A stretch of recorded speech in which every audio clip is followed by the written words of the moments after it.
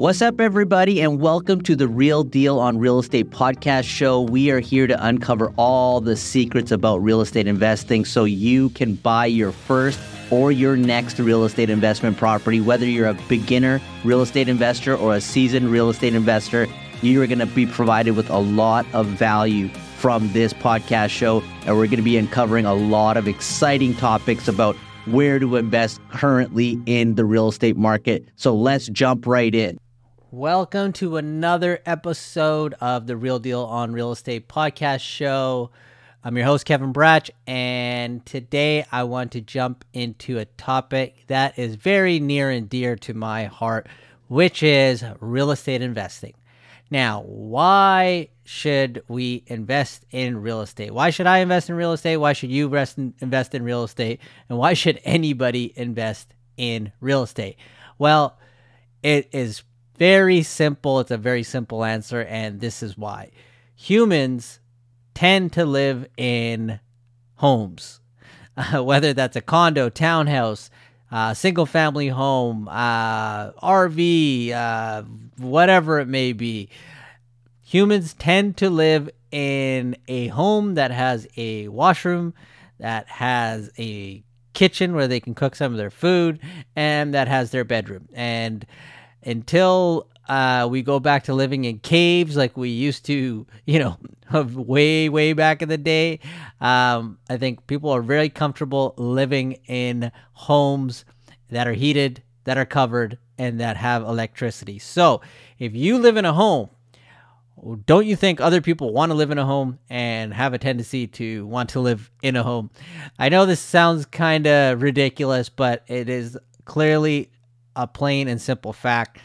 Humans live in homes. That's why real estate tends to be the best asset to invest in, because humans live in homes. And if you're investing in real estate, somebody needs to live inside that place. Somebody will need to pay you rent, and which means you will have an asset that another person is paying down. So how exactly does that work? How does it break down in the simplest terms possible? Well, it kind of goes like this.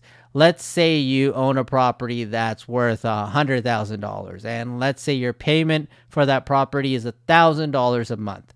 Now, that's all in with your mortgage payment and all your other extras that you have, insurance and things like that, just for basic number's sake. Now, let's say the market rent on that property is $1,100 a month. So that means each month you're getting an extra $100 in your pocket for owning a piece of real estate while somebody else rents it. Now, what else is happening with that piece of real estate that you can benefit from?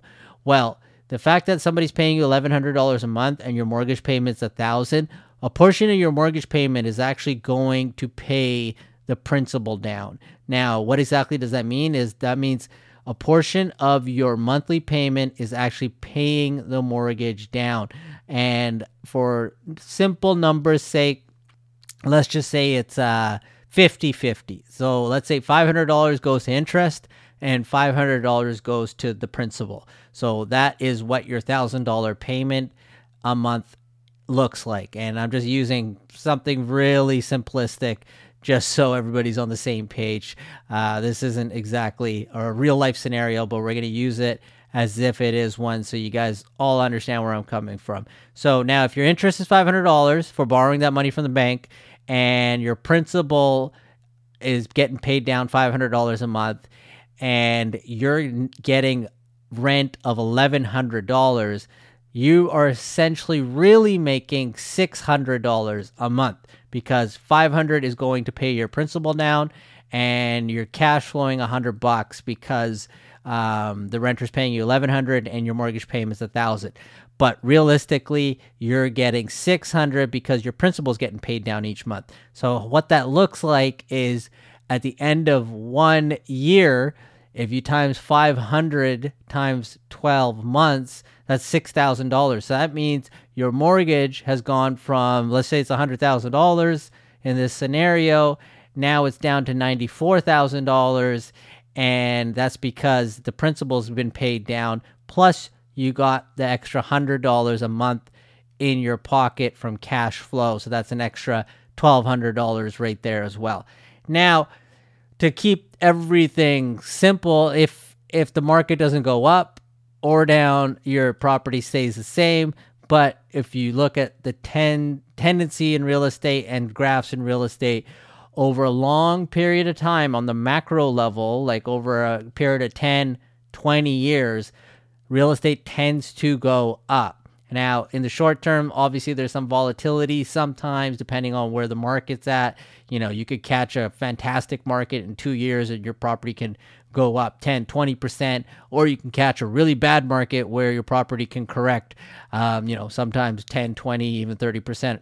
Now, but in the grand scheme, if the market is tendency of going up, that means your property is increasing in value. So let's say, even on a super conservative side, let's say your property's gone up 10% over 10 years. That means it's gone up literally only like 1% each year. And at the end of 10 years, your property's worth $110,000. But over that 10 years, you have also paid that property down. Remember, $500 a month, which is $6,000 a year. Over 10 years, you've paid that property down $60,000.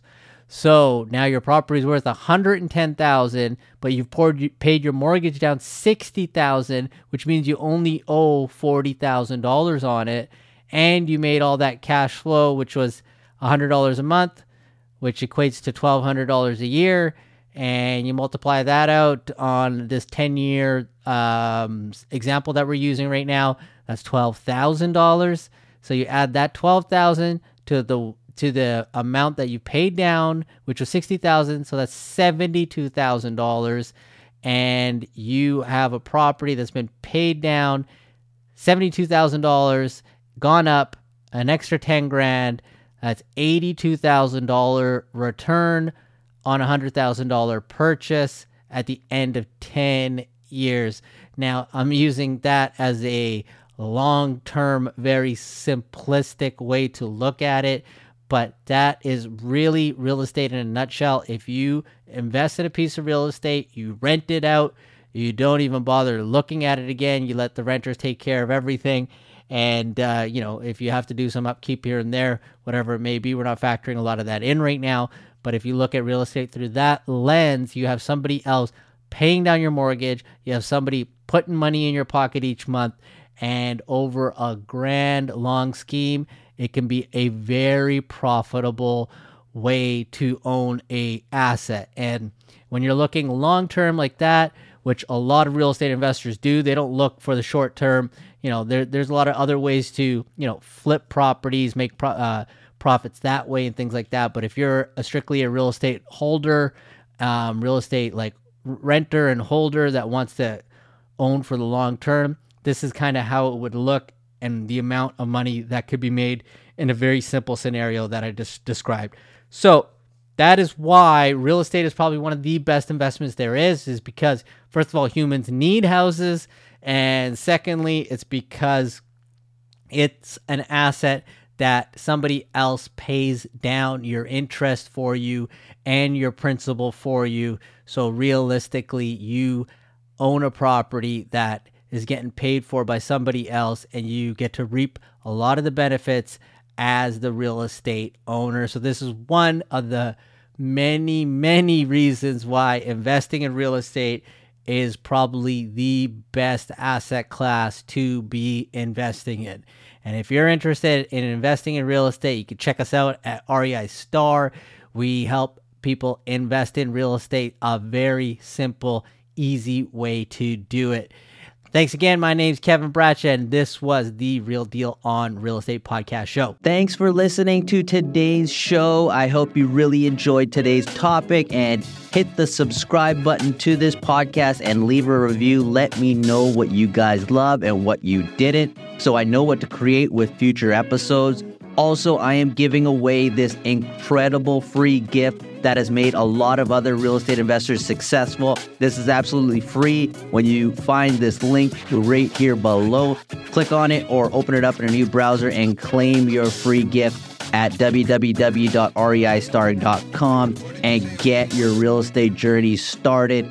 buying your first or your next real estate investment property.